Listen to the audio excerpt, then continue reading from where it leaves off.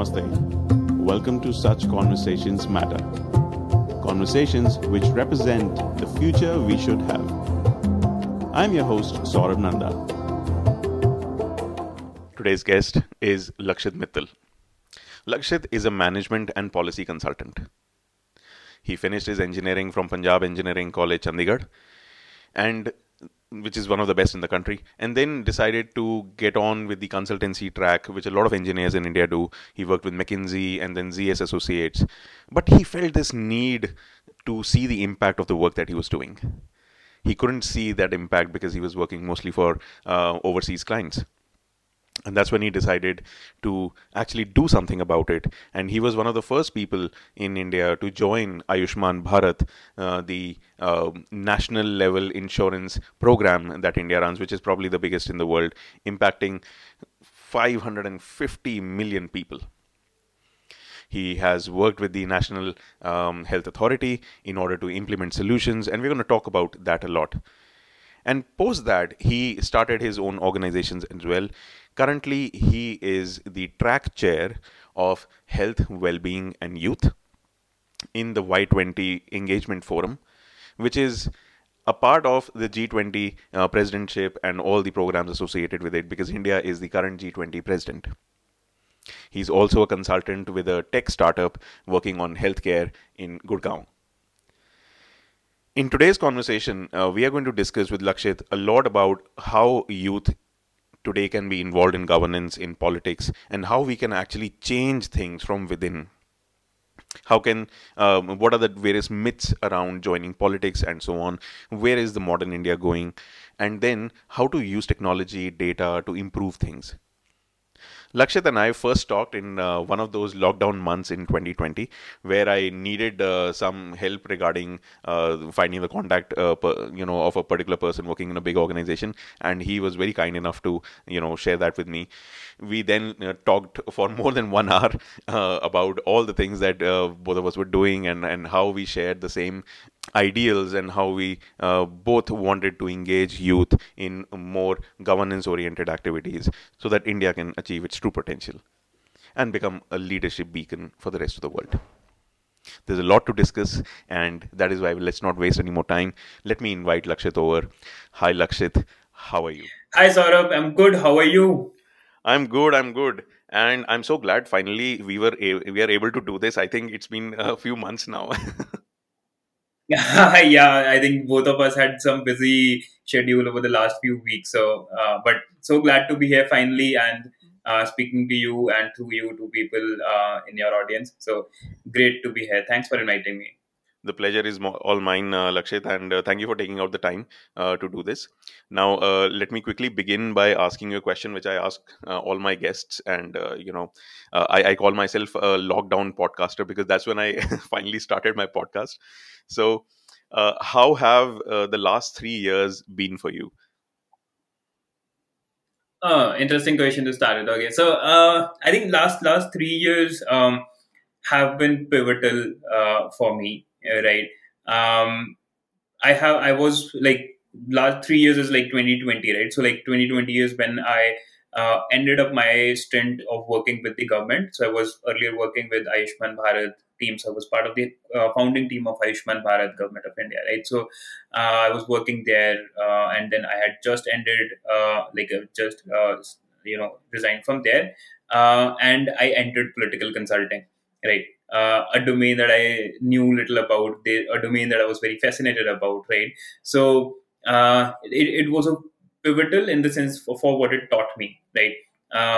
I like to quote it in like a PPP principle, right, where it is not a public-private partnership, but it is like, I really got to understand, what are people's priorities, how do they convert into political priorities, and how do they end up making into policy priorities, right? So that is the PPP framework, I think, that I learned, uh, which otherwise as a common citizen we observe, but we have our like dissipated ideas about, right? So I could properly formulate of how this entire circle works. So in that sense it was a very very defining or pivotal or learning experience for me, and that is what has shaped my recent journey as well. So like I went into the worked with the government, few political parties, ran their election campaigns, and I really got attached to this process of how you can do good through governance and through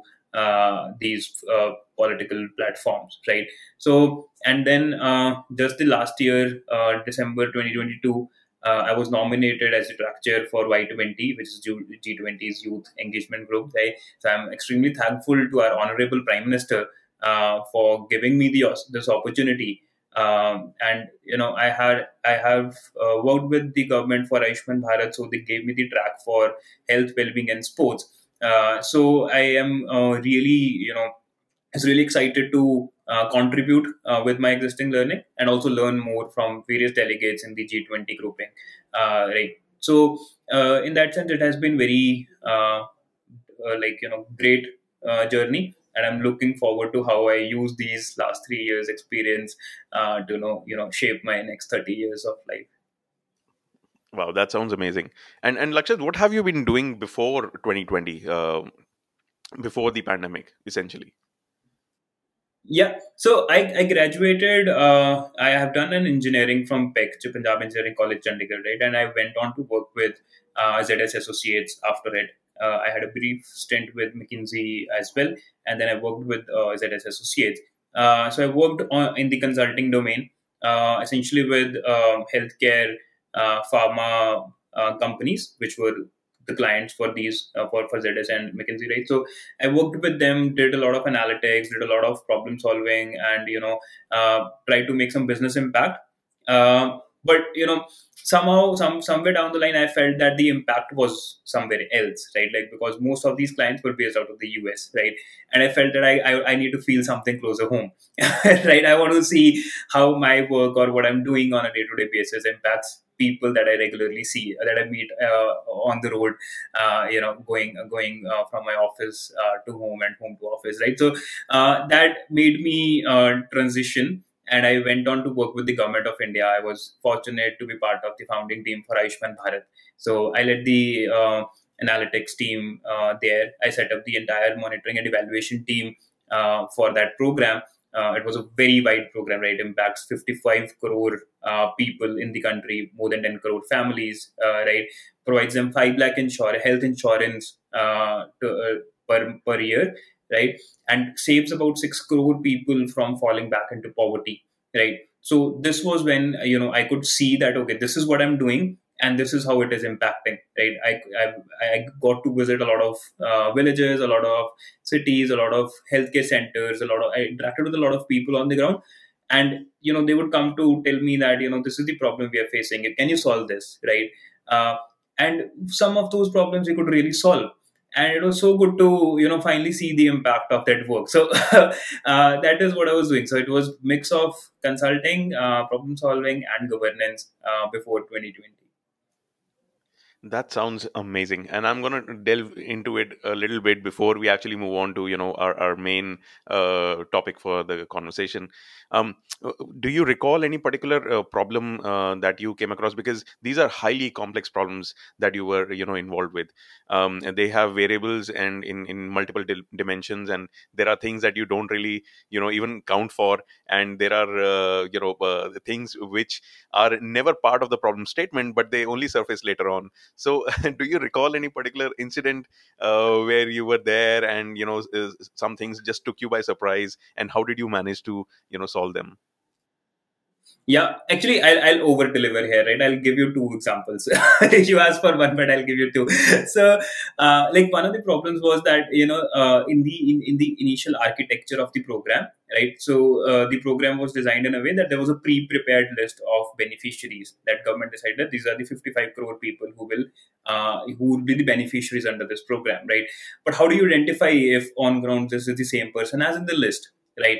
So the initial architecture said that every beneficiary will give some document, and someone will manually screen, right? Someone will say that okay, this is Lakshit Mittal's Aadhaar card, driving license, whatever, and this is Lakshit Mittal on the list, so compare me my photo, my parents, my age, etc., etc., manually do this and say that, okay, now this is a valid Lakshit Mittal, and you can issue him an e-card, right? Which is essentially enrolls me into the program, right?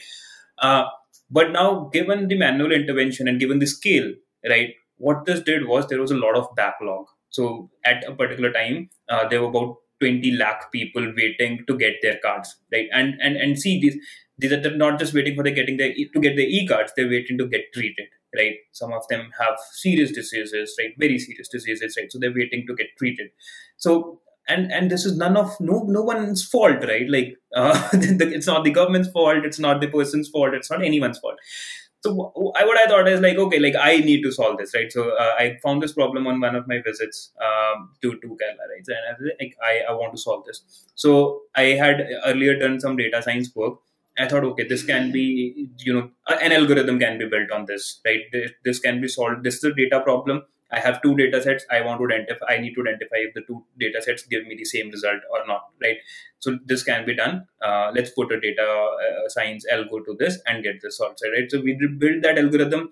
I was glad that there was will from the senior leadership, from the CEO of the program, from the ministry, etc. Right? So there was will, and they gave me the opportunity to build this, and we built it. And imagine, so a person waiting for 10 days for the e-card now had to wait just for 10 seconds. So and that 20 lakh queue got cleared like in within span of minutes, right? So that was the level of impact as well. And also that was the level of a simple solution, which in the corporate world might look like a simple solution, right? But in government and in areas where you impact at such a scale, it becomes a lot more complex, right? So but a simple algorithm could do this, and like I was fortunate enough to be able to do this, be part of this, right? And secondly, the second thing that I said for over delivery right, is the beneficiaries, they didn't know as to like how much of treatment they have already taken and what is their amount of insurance benefit left, right? Which is very important in order to plan, right? So medical treatments are generally of two types, right? One is elective and one is selective. So like which you can plan, they want to plan accordingly. They could never do this because they did not have that view, right? So we thought like, okay, this can be done. So everyone has mobile phones these days. Most of our beneficiaries had mobile phones.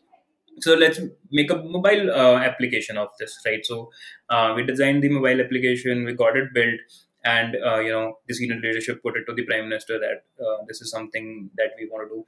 And fortunately the honorable prime minister said that, okay, I'll be the one launching this application because this has such great impact, right? So and then we had to get that application out within 1 month, but we were able to do this, and he launched it, so which gave it the user attraction adoption that it needed, right? So and now people had access to all their data, all their information, which was really helpful to them. Wow. Well, these are amazing examples, and congratulations on doing this. I mean, you definitely did what you were supposed to do, and probably over delivered on top of that. And so, but like as you said, somebody from the corporate world, if you just take out all the context from it, they will be like, oh, essentially, so what you did was you figured out the KYC protocol for the insurance claim, and then you also prepared a dashboard for the consumer to see whatever is left. But when you did that for a program like Ayushman Bharat, which impacts 55 crore people, that is an astounding achievement. And I don't know. I mean, if you're still in touch with whatever is happening in Ayushman Bharat, but what other achievements or what other improvements have been made to the entire program?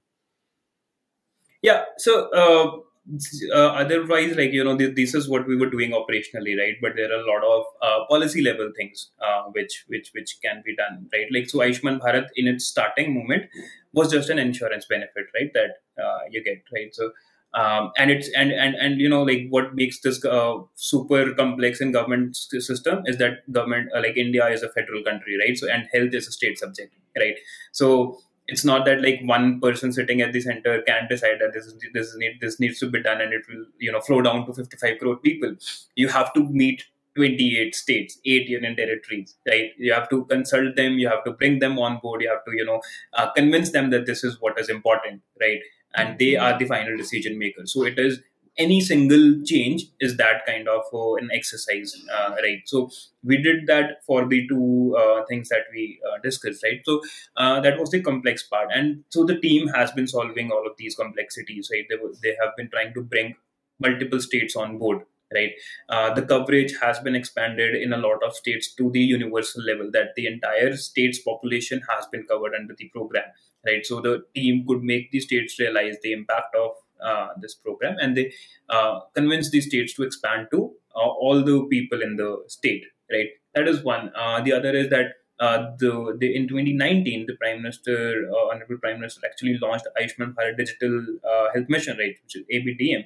Now, which what this does is that there's a lot of healthcare challenge in the country is about connecting primary, secondary, and tertiary care. Right? I'll skip the details about this, technical details about this, but uh, basically, people do not go to the right uh, doctor, right? Like if I need a primary care doctor, if I need to consult a primary care doctor, I might end up going to a secondary care doctor, right? So that is one gap, and the other gap is that I might not remember my history, right? I might have developed one disease today which is connected to another disease which I faced like 5 years ago, but I do not remember it, right? So it's not there. So right, this is the program. This is the problem that ABDM solves, right? So that has been launched, and that has been going really well. From what I know, is it has reached about 2 crore people already in the country, right? 20 million people. So these are some of the great new things that that they've been doing. So and based on the one another example is that you said you're a COVID podcaster, right? So one prime thing that each of us faced during COVID is the CoWIN application, right? The CoWIN application was designed on Ayushman Bharat technical architecture, right? That was essentially had its inspiration from Ayushman Bharat architecture. Saw how to issue certificates live, how to track the vaccination delivery live, right? So and they built the CoWIN application from it, and this Ayushman Bharat program was run by National Health Authority (NHA). Right? So NHA was one of the bodies which was pivotal in developing this CoWIN application as well. So all of the vaccines that we have, I would say thanks to NHA for it. All right. Wow. I want to go deeper and deeper into this because this is such a fascinating topic in itself. Um, but I'm gonna control myself over here. And so, Lakshit, now can you explain once more? And sorry for this because probably we've discussed quite heavy stuff already. And just to bring the listener back to the context once more, can you tell us what exactly you're doing right now? What all positions you hold, and so on? Yeah. So currently, I am doing two different things essentially. One is I'm working with the G20 grouping. I'm a track chair at G20 Youth, right? Which is so G20 is a global organization for viewers who might not know, right? It's a global organization. It has top 20 economies from the world, right? 86% of the global GDP is represented in G20, and 60% of the global population is represented in G20. And India is presiding over G20 this year, right? So under it, I'm the track chair for it. So we are consulting all the stakeholders in India. And also the G20 nations, seeing what are the challenges that India can help solve, right? And seeing what are the challenges that the world face, which India's leadership can help solve through everyone's consensus, right? So that is what we are doing. So under this G20 Youth, we have multiple meetings, we have multiple consultations, we have multiple programs. We are holding Y20 Chopals, we are holding Y20 Talk, we are holding Y20 consultations, right?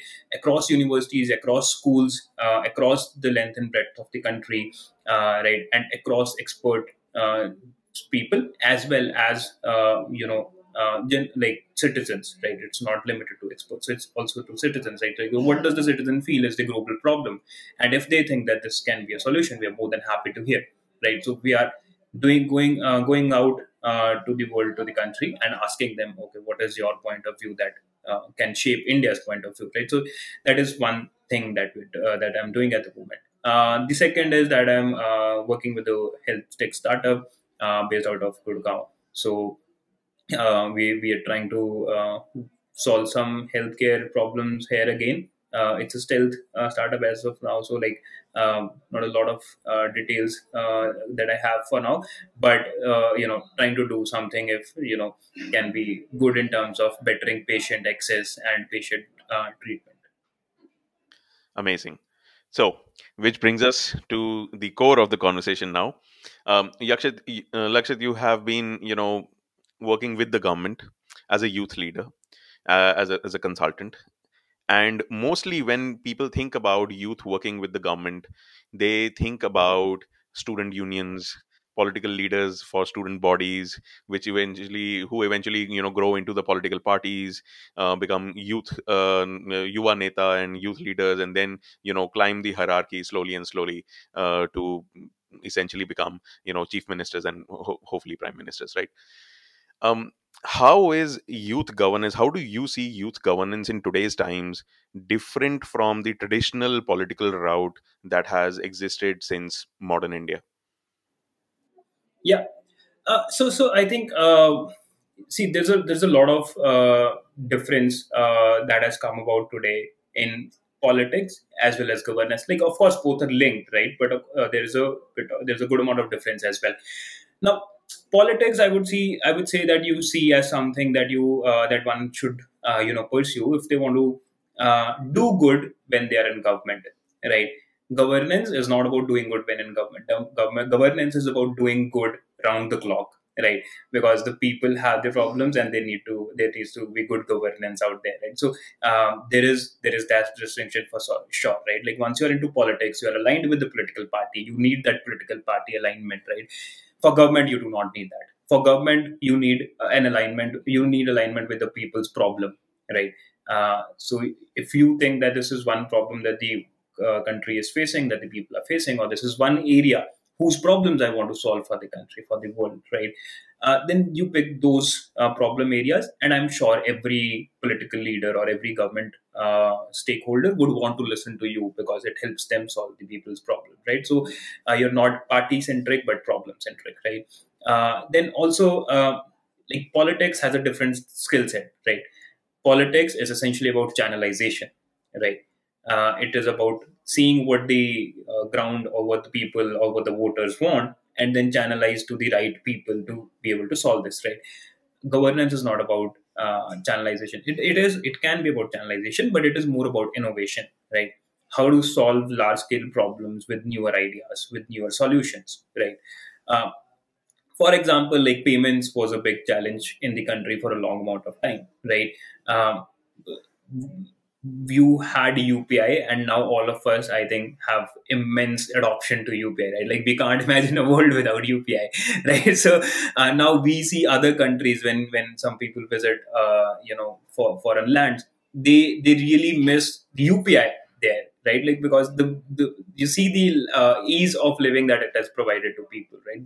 That interaction. So I think UPI is such a great solution to one problem, that people should have better financial interactions, right? So in governance, you need to identify these problems. In politics, you might need another other type of skill set, and you might need another type of alignments. But if you really, really want to contribute, if you really are impact driven, right, governance or you a person participating in governance is always a possibility. Wow. So, unless and until you're a problem solver, you can't really become part of the youth governance, then, is it? See, I think unless you're a problem solver, there is only so much that you can do in the world, right? So it's not that you can't be, right? It is that problem solving is one of the skills that you should have in order to drive and solve a problem. But of course, there are identified problems, there are identified solutions, right? It's like saying. Do the operations of the problem solution do not matter, right? They do, right? So if you're good at operations, if you're good at something, getting something delivered, right, of course there is space for you, right? It was more of a philosophical or a logical differentiation, but yeah, there's space basically, right? And I'm sure, like, I would, like, it's a personal recommendation that if someone does not see themselves as problem solvers, they should work with someone on a problem they are solving and imbibe those skills, right? Absolutely important, irrespective if you're in governance or not. Perfect. Well, sorry for putting you in the spot over there. Why I asked that question was primarily because a lot of young people who listen to this, they should know that 21st century skills. One of the skills is problem solving, critical reasoning, and and it's not only problem solving; it's complex problem solving because the world is becoming increasingly complex, and the world of governance and politics and leadership of a country, or leadership of citizens, is extremely complex. It's not at all simple. In fact, many political leaders, many thought leaders, many researchers, they akin becoming a politician to three major problem solving areas that they have to counter. One is getting elected, which itself is a huge problem in a democracy. Second is governance, which means once you're elected, then you have to make sure that things go according to what you have planned for. And third is policy making, and which itself is a completely different Pandora's box altogether. And there are very few, if at all any, leaders in the entire world, in our modern history of the last 200, 300 years, who are excellent in all three. It is just very difficult to do that, and that is why there's always a team behind good governance, good government, and so on and so forth. And you can be part of that team as a youth. So it's not just about solving highly technical problems that Lakshit does, but also solving problems in different areas as well. So just to add here, sort of like absolutely great point you made, right? So and I'm no technology savvy person, right? I just try to do bare minimum with what I know. But having said that, right? So like, so I think what is also important to understand is that uh, the country needs its youth to participate more and more in governance, because this is the first time that we have a truly globalized, educated, learned youth, right? In the past, if you see, the literacy levels were not as high. The globalization was not as deep rooted, right? Now, at the click of the phone, at every youth's hand, you have access to the world, right? So that is the skill set that our youth has, and that is the skill set that is needed to solve governance problems or to be participant in governance, right? Uh, like we often tend to say, like, we hear people saying that political leaders are lesser educated, not literate, etc., right? But let's take that mindset off for a minute and realize that politics is a different skill set, right? And that skill set is not harbingered on education, on formal literacy, right?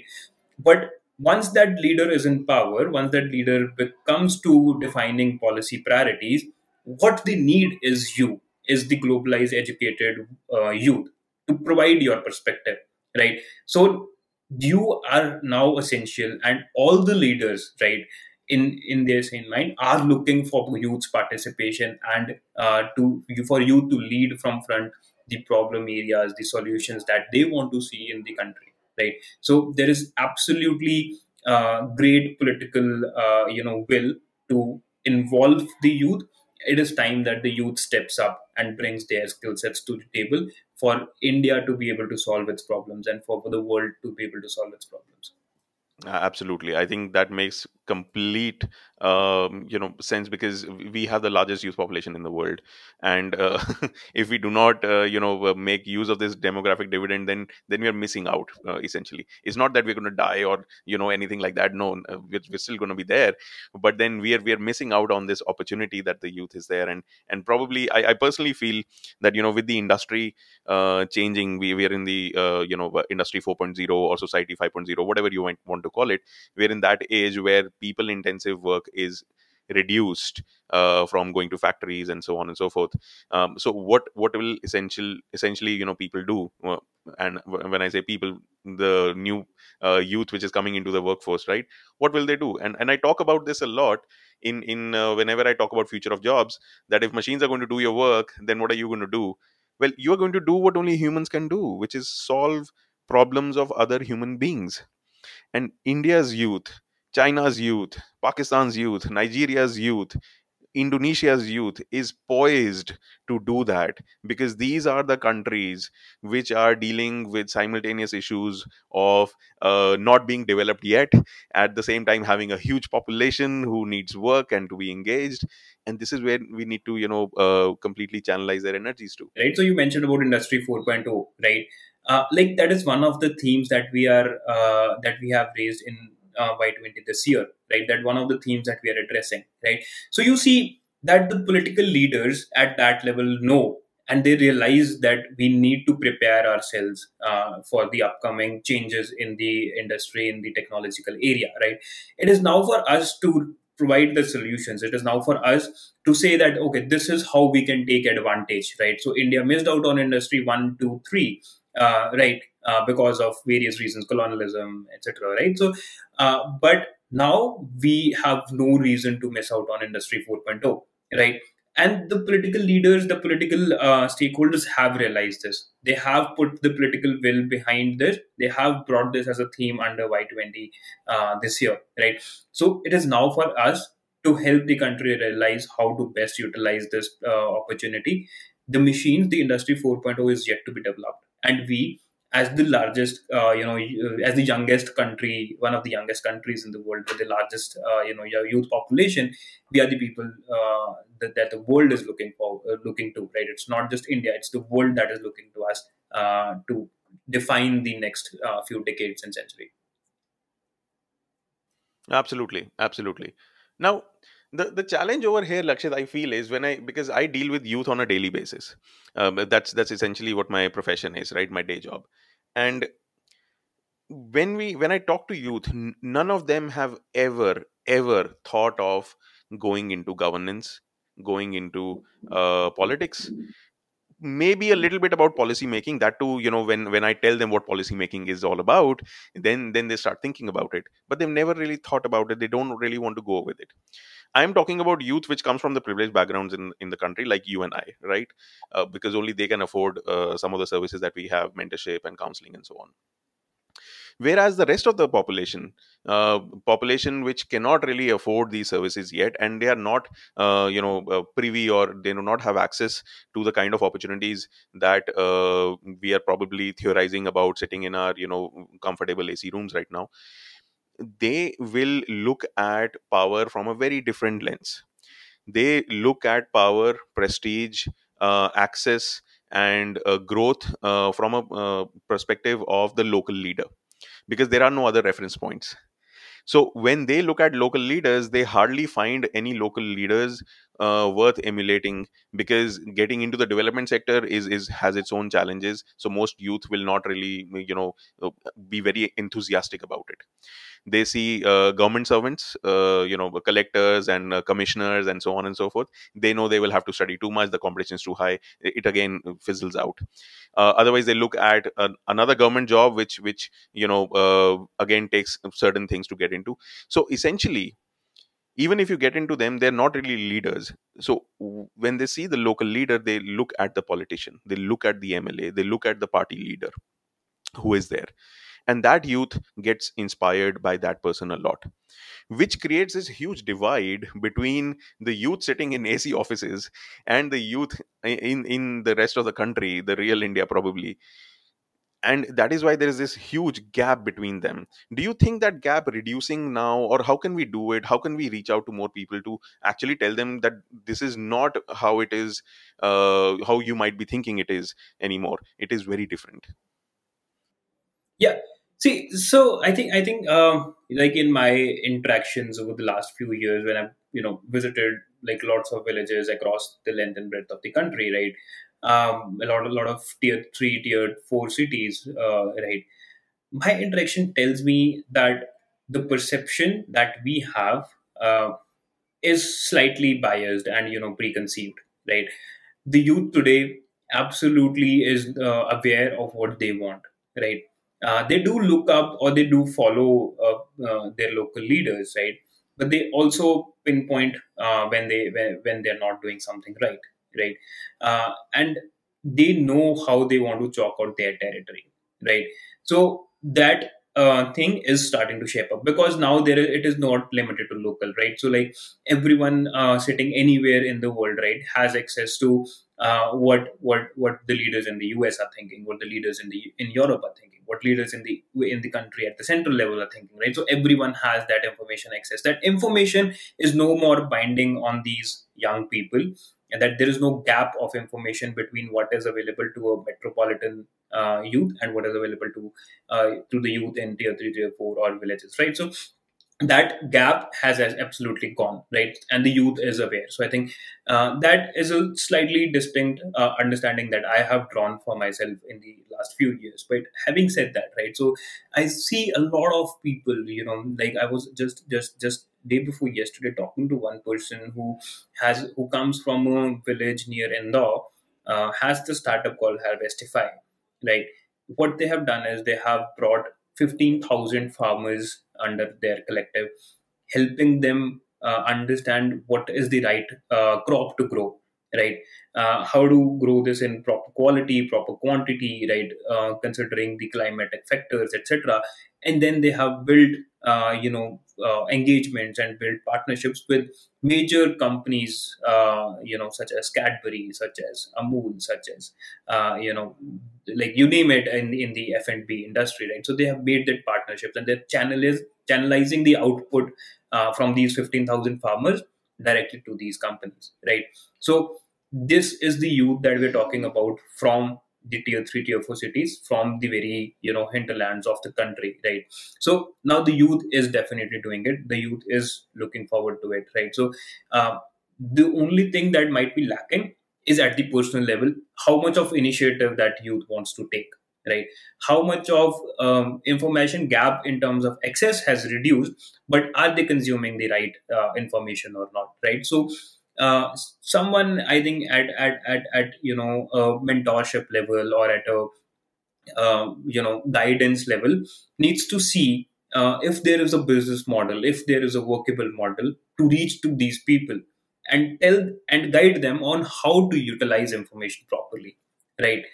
They are already doing it. There are already evidences that this has percolated.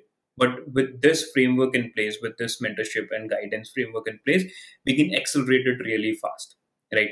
I think that's the difference we are going to bring. Otherwise, we absolutely have, you will see a lot more startups coming out of these very small geographies as compared to metropolitans in the next few years. It has already started to happen, and it will continue to happen, and it will grow. Right. Beyond startups, a lot of people from these places, from tier 3, tier 4, again, like the smaller geographies, have started to come and join MNCs, right? So like I started working in 2015, right? So, and I realized, so I this is just generally something that I see, right? I realized that a lot of people were from Delhi, Chandigarh, right? I come from tier 3 my city myself, right? So there were lesser people like me. Now I see more and more of people who have similar background to me, right? Like from a tier 3 city, from the villages, right? So that movement has already started. We need to see at a mentorship, at a guidance level, as to how we can accelerate this space. Absolutely, absolutely. In fact, my next question was going to revolve around entrepreneurship, but you've already answered that. And I've discussed this with Ashutosh ji, who was there as a guest in the previous episode. He's the CEO of Jagriti Yatra, and they are trying to encourage entrepreneurship in Middle India. They call it Middle India because it's not the rich India, it's not the poor India, it's the Middle India, middle class. Everyone has their own definition of middle class, so they don't call it middle class, they call it Middle India. 700 million plus people, and the only way Yeah. to generate jobs or have equity in any way is to start your own thing, solve problems at a local level. And they're doing it in eastern UP, and which is probably one of those areas in India. Of course, development wise it is lagging behind, but it is also one of those areas where the trust factor is quite low. And in an entrepreneurial ecosystem, trust is important, and that's what Ashutosh and I discussed in the previous episode as well. And slowly that is changing as well. And more people are becoming facilitators, as you said, mentors are required. India is the is the global capital for many things. I discussed with Aditya Malia in one of the episodes about India is the fellowship capital of the world. India was already the NGO capital of the world in 2007 when Dr. Manmohan Singh actually announced it. And today, probably India is the incubation or startup incubation capital of the world, with having more than 1,800 incubators all over the country, and more are still coming in. So I completely resonate with you when you say, mentorship and things are changing and access to information is there. Absolutely. um Lakshit, my question is that, when somebody talks about politics, and because America is the biggest economy and the biggest cultural influence on the world, their democracy is one of the oldest, and one of the biggest. We see a lot of references from the American democratic model. No democracy is perfect, it cannot be, but we see a lot of references, right? We see that there are young students who are getting involved in debating clubs at high school level, and then they are moving on to the two party system. uh, Essentially they will probably be independents also later on, we don't know. But there is a very structured channel created over the last 100 years or so in the US, wherein the smartest of the class would aspire to be in politics. Maybe they, at initial level, they will be lawyers or somebody else, but they will aspire to be in politics because they know the smartest can only solve the most complex problems. I'm not saying that the system is perfect and they all the smartest people have been able to solve all America's problem, but there is a channel, there is a system over there.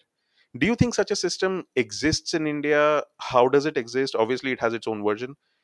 And if it doesn't exist, what are we doing in order to create such a system so that more and more smart, motivated people get into governance, get into politics, and get into policy making? Yeah, yeah. So I think two parts of this answer, right? Like one, these things have started to come into picture in India as well, right? Like so, you see a lot of there's a boom of political consulting organizations in the recent few years, right? So and they give you the chance to earn your bread, work. Experience what politics is, experience what elections are, experience talking to people, etc., right? And decide for yourself if you want to be. And a lot of people from these organizations have taken a political plunge as well, right? So one is that sort of an ecosystem which has started to shape up. Second is there are a lot of think tanks which have come about, right? Like and they provide you the opportunity to do ground reporting, to do some research work at the ground to understand what the real issues are and channelize to the government, and then be involved in the political process as well, right? Some of the solutions are at the government end, some of the solutions are at political end, right? So they help you connect. And in the I just to quote an example, right? In the current cabinet, if you see, right, you have so many people who are not active politicians, right? Who have worked extremely well, in their areas. They have made their mark. They have contributed immensely in terms of governance, in terms of leadership, but they do not have a typical grassroots rising to where they are currently, right? So there is acceptance as well, right? The political process in that terms, in that sense, has become a lot more open, right? So there is acceptance, right? That is the, so there are absolutely these channels, but of course there can be a bit more structured formulation. There can be more structured way outs, right?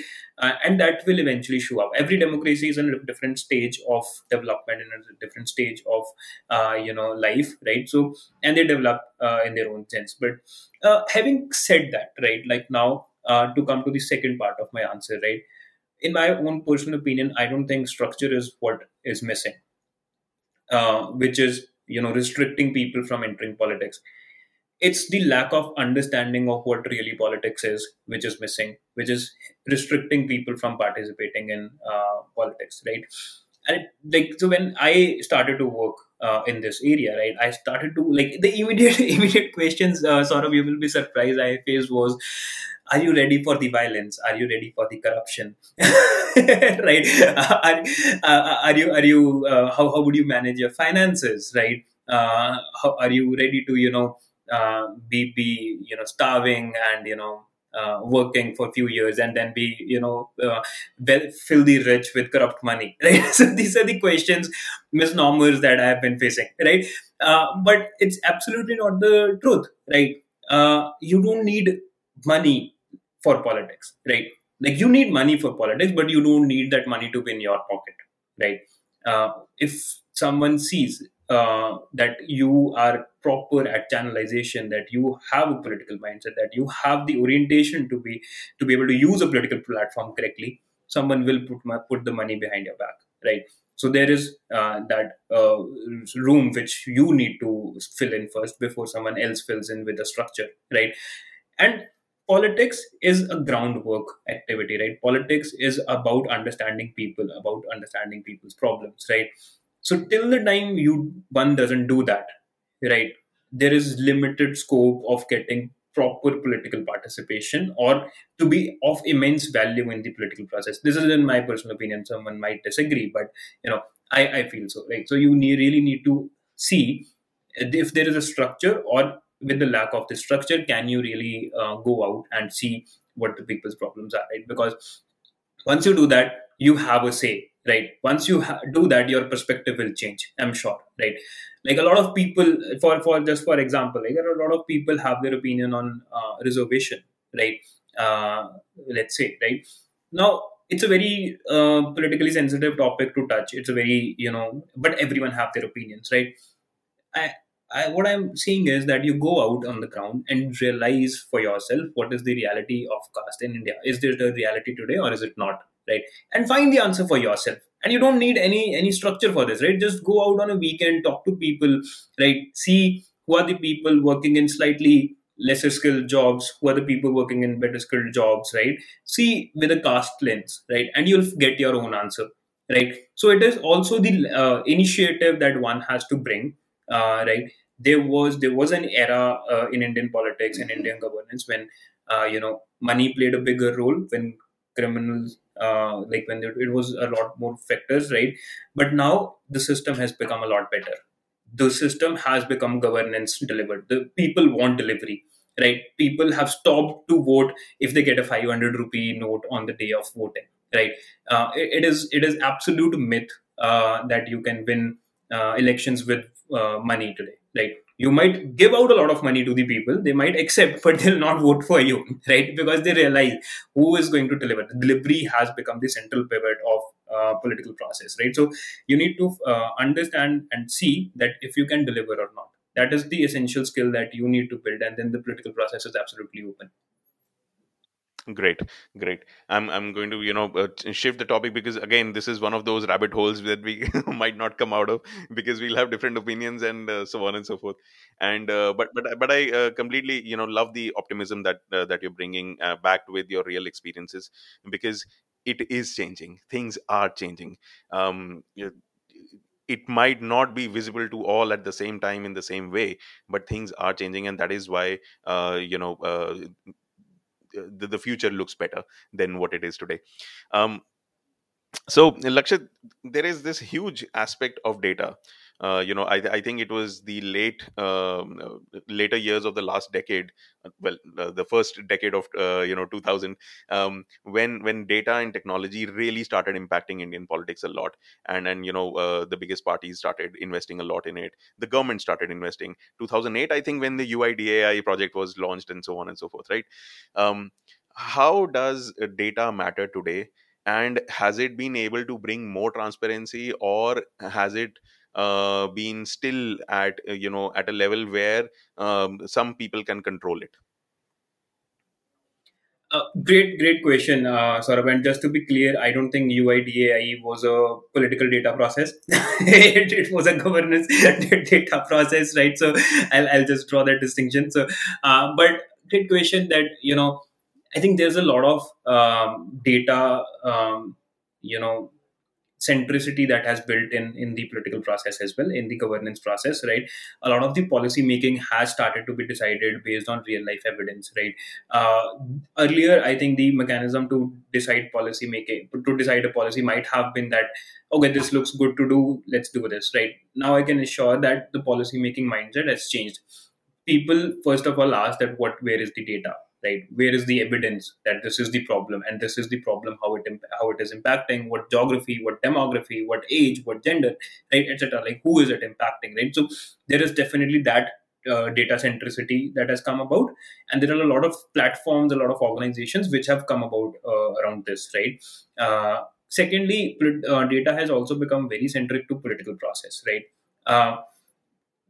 Now, the time for centrally decided things have stopped, right? You see that it's the people who are guiding, that this is their core need and this is what they want solved in this elections, right? And the leaders, the political stakeholders do know this, and they do have immense focus on understanding this before they prepare their election pitches, right? The election manifesto process, right, that every party releases has become a lot more data centric. They first go out in the ground and see what are the problems that people are facing. Right? They try to understand each constituency, can be assembly constituency or parliamentary constituency, right? But there is that data orientation which has come about. But having said that, data is a very subjective thing, right? The more of data you have, it adds to complexity, and the lack of data you have, it adds to a good amount of challenge as well, right? So Indian governance and politics, I think, is at a slightly nascent stage in that sense, right? We do not have great amount of data to be able to really guide good policy, good politics yet. The systems have start to come about, but there's a lot of systemic things that we need to bring in. There's a lot of data standardization that needs to happen. There's a lot of data separation that needs to happen before it enters into political process. For example, privacy is a big aspect, right? So I don't want my health data to be shared with any political or governance uh, stakeholders, but I do want them to account for me when it comes to health policy making, right? So their data separation is one of the things that we need to tackle a lot more deeply, right? So there are these avenues available which need to be built, but data centricity and data, like, mindset around data has definitely started to build. Perfect, perfect. In fact, some of you who are listening to this, and if you feel that you want like to know more about data, we had a fascinating conversation with Som Paul and Devashri Rakshit a few episodes ago and a few months ago. They are building their startup based on blockchain, and they're doing wonderful things over there. They talk about data in a very different way, because India is one of the four models in the world where how data is being used differently. We use data for public welfare, which is now being, I would say, emulated by various other economies. I think some 78 countries in the world want to use the UPI system now. If I'm not mistaken, there might be more. Yeah, it's a proper India stack now. So it's not just UPI. Yeah, so Singapore recently launched UPI, right? So you might know, and then now it's a proper India stack, which includes, I think, more than 10 services under its ambit, which India is now exporting in exporting to the world. Now India has become that solution provider, right? Like, and we need to take absolute pride in it, right? Like, so our technology, our services sector has groomed itself so much, so well, that we are able to build an India stack and sell it to the world out there. No, absolutely, absolutely, and this is critical to the world's development as well. In fact, even if you talk about SDGs, and I look at SDGs how they are, but I also see them from a very data centric perspective. That essentially SDGs is a data collection exercise. That data comes in from all different corners of the world.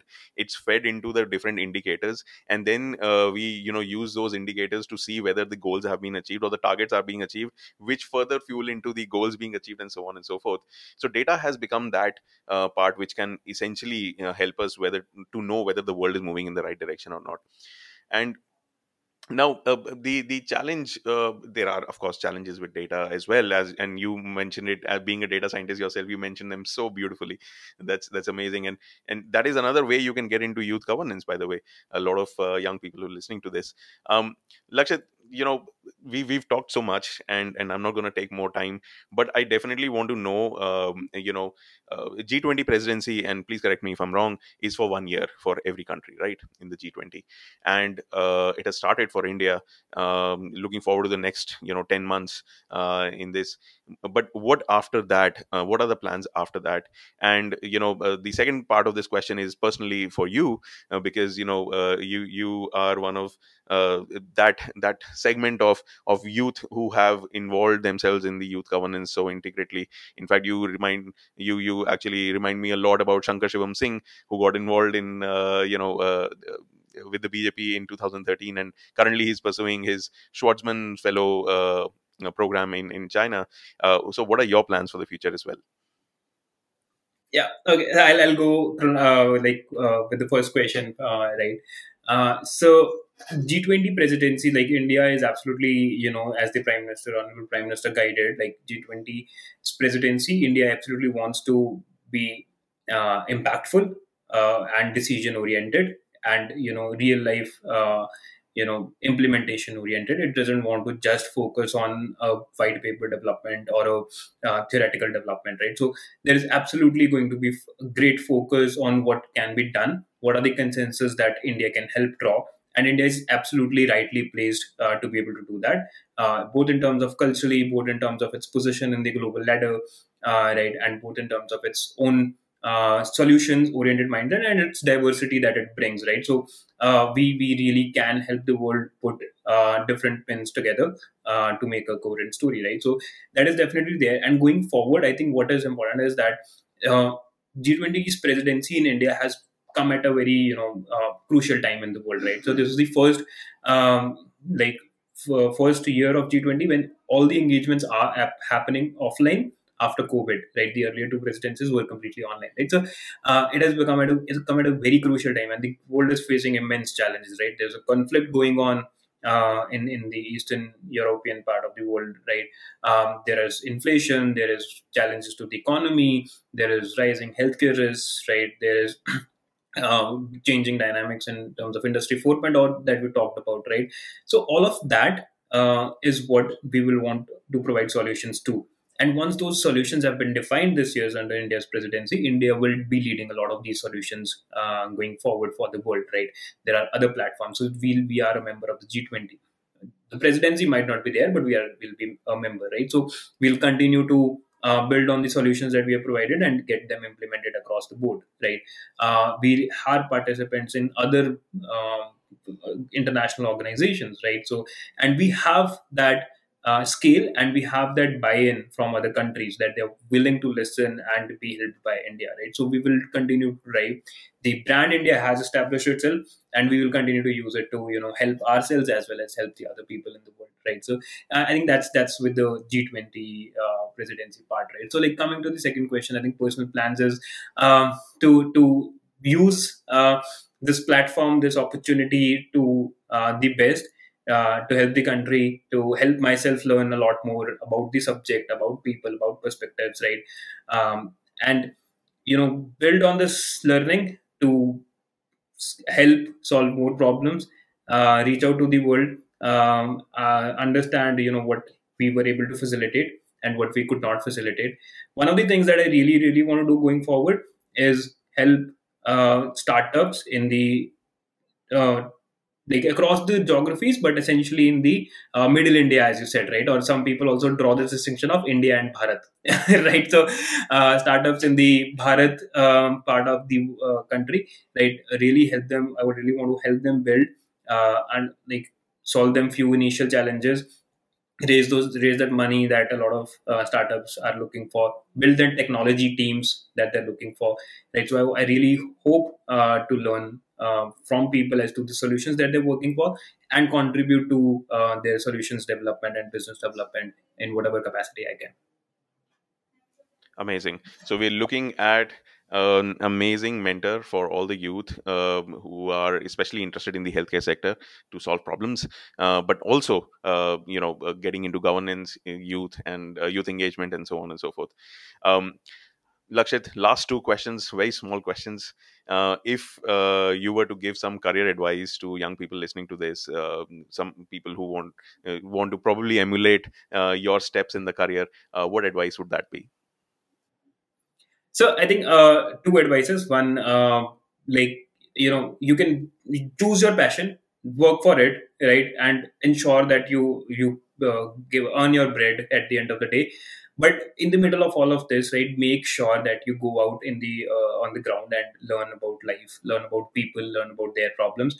Take a few months break, take a few weeks break, take a year break, or whatever permits your time span or your activity, right, or your dynamics. But do take out that time and see the world, right. And the second advice connected to this is not, it is not a professional thing, but I see a lot of people focus on travel, which is a great thing. There's a lot more activity in the travel tourism industry, but I would suggest that visit than just travel, right? So in Hindi, what we say is that प्रवास भी करो, सिर्फ पर्यटन नहीं करो. ठीक है, so थोड़ा प्रवास भी करिए, visit a place, be there and talk to people, understand their life, their culture in depth, and see how we can help cross cultural collaborations to solve, to better integrate the society at large. Amazing, amazing, and just I think a couple of weeks ago, I finished my article, which was pending since September. If you remember, I had shared some photos with you when I was in Himachal, and we were both chatting about that. So I finally finished an article around career breaks and why they're important for you, even if you're just a student. So I'll put the link of that in the episode notes, guys. I've given some tips how to approach career breaks, and I think you have Lakshit's advice now to probably do and implement it. Lakshit, last question. If there is a single sentence or a one liner that you would like to give the world to make the world a better place, what would that be? Back. So I think one line that I can share is is investing in youth and passion is the least risk and most high return investment that you'll ever do. So do invest in youth around you and do invest in your passion with full confidence and with full rigor. Amazing. Beautiful. Lakshit, it was an amazing conversation with you. Thank you so much for taking out the time and sharing all these wonderful insights with us. Thank you so much, Saurabh, for having me. It was great talking to you, and I look forward to meet your audience sometimes. And I please do, guys, do connect on LinkedIn or whatever, wherever you want to. And I'm happy to talk to you in person in detail as well.